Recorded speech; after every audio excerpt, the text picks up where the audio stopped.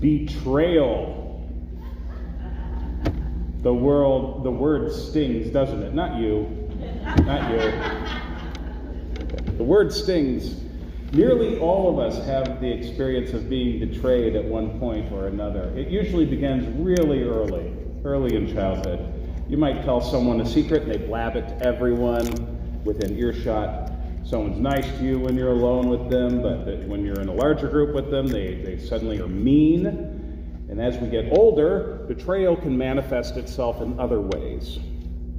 Say, despite high performance evaluations, you get passed over for a promotion, or your spouse has an affair or is abusing drugs or alcohol. A family member turns on you due to your divergent politics.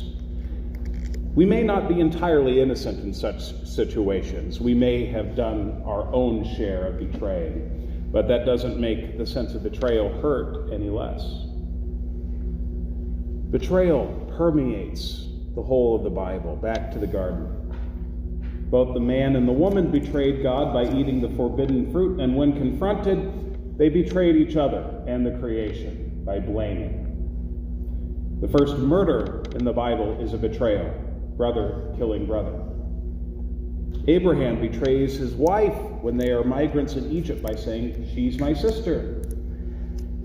Jacob betrays his brother Esau and his father Isaac by stealing Esau's birthright and blessing. Jacob himself is betrayed by his uncle Laban.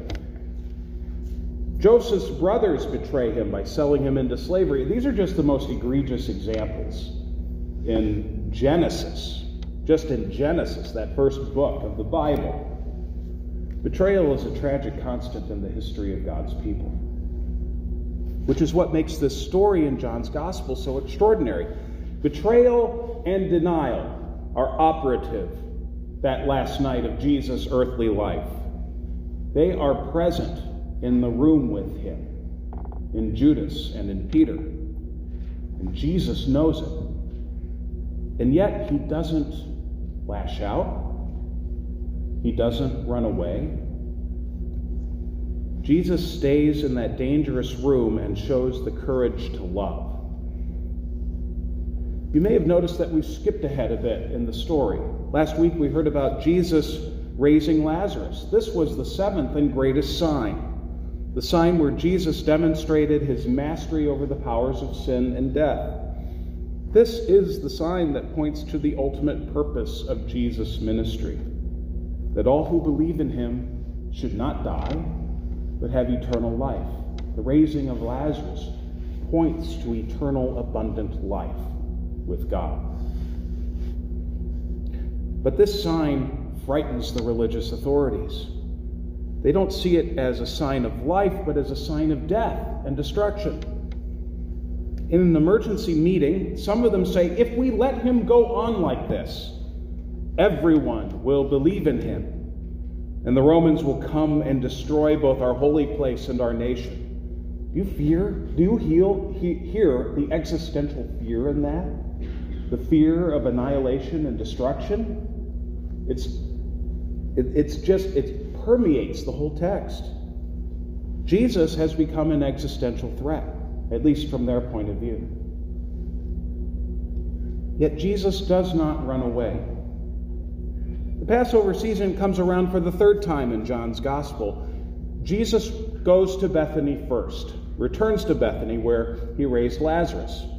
Mary and Martha host him for a meal, and they also host his disciples. Before Jesus goes back to Jerusalem for his final showdown with the forces of death, Mary anoints Jesus' feet with a costly ointment, an anointing that Jesus says is for his burial. It is an extraordinary, extravagant act of love and service. This act of love, by the way, shows up in all four Gospels in some form. John's Gospel is the only one in which the woman has a name. We know who she is here. And it is her courageous love, a love, by the way, that receives a stern rebuke from Judas for seeming so wasteful, that undergirds Jesus' own act of courageous love. As Mary anoints Jesus' feet, Jesus washes his disciples' feet. And this is where the story is not just a sweet, tender story of divine service. It is shocking. Jesus does something that no self-respecting person in authority would ever do. Ever. In the ancient Near East, water for washing would be provided for guests. A welcome gesture after a long day on foot. But guests usually did their own washing. If a householder were wealthy enough, he might have a slave do the washing. And in nearly all cases, this slave would have been female. The householder never washed someone's feet. Jesus does. Jesus, the Lord of creation, the author of life, the Word in the beginning with God, sums up his ministry in this act of love and service. Jesus comes not as humanity's judge, but as humanity's servant. As Paul would write in Philippians, Jesus did not regard equality with God as something to be exploited, but emptied himself, taking the form of a slave. But we shouldn't mistake this service for weakness or softness. Jesus is no doormat. John's gospel makes that abundantly clear. In fact, Jesus shows just how powerful he is by this act of service. By the authority given to him by his Father, Jesus turns the whole notion of power on its head. Jesus doesn't use divine power to exercise dominance or to try to control other people. Jesus uses divine power to serve the world, a world that will reject, deny, betray, and crucify him. Jesus uses divine power to invite us into a deeper, life-giving relationship with him, a relationship that changes everything. That's what real power looks like. And it's a power marked by mutuality. We should note here that Jesus doesn't just exercise power by serving. He also allows himself to be served. Courage goes in both directions here. I want to ask another question. John asked you a question. How many of you have washed someone's feet in a service? You answered that. How many of you have had your feet washed? How did that make you feel? Superior. Did it? Well, John felt superior. Charge. Did anyone? It's sort of embarrassing. Why? I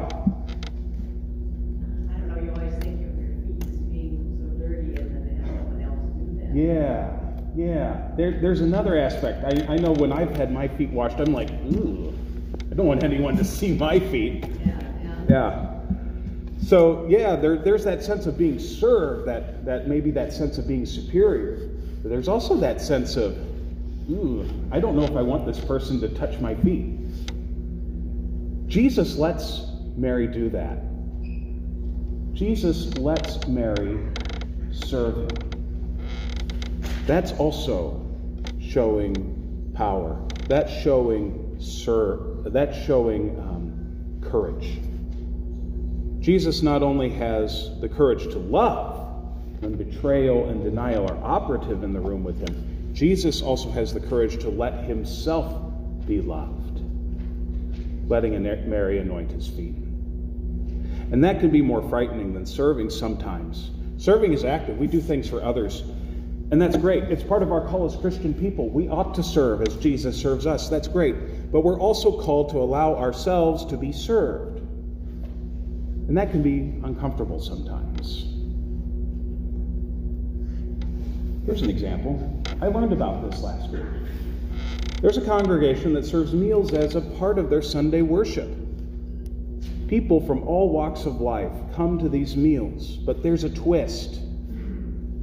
Usually good, respectable church people are the only ones who serve in ministries like this. They're the ones who are making the meals, they're the ones who are serving the meals, they're the ones who are washing up. Not at this church. In the kitchen, alongside respectable church folk, are homeless people, people who are economically disadvantaged. It isn't just a service to, it is a service with. When newcomers learn of this, they can get really uncomfortable. After all, shouldn't those people be served? Isn't it exploitative for them to serve? Not at all. It's about dignity. It's a way of affirming that indeed we are all equal in God's sight, called to both serve and to be served, to love and to be loved, wherever we are in life. Sometimes we can be reluctant to invite others to fulfill that part of their calling. We can be a lot like Peter, declaring, "You will never wash my feet." It takes a lot of courage to let others serve you sometimes, to let others love you. So I leave you with this. Too often, power is defined as the power to do something or do to someone or to something. I don't like what you have to say, so I try to exercise my power to shut you up. I have a bigger army than you do, so I exercise my power by terrorizing your country. Such power is not marked by courage, it is a sign instead of weakness. Jesus shows us another way, a way of mutuality, a way of love through service and through being served. Even when betrayal and denial are in the room. That's true strength. That is true courage. Let's pray. Lord Jesus, you showed your power by serving and being served. Give us the courage to love and to be loved as you did. Amen.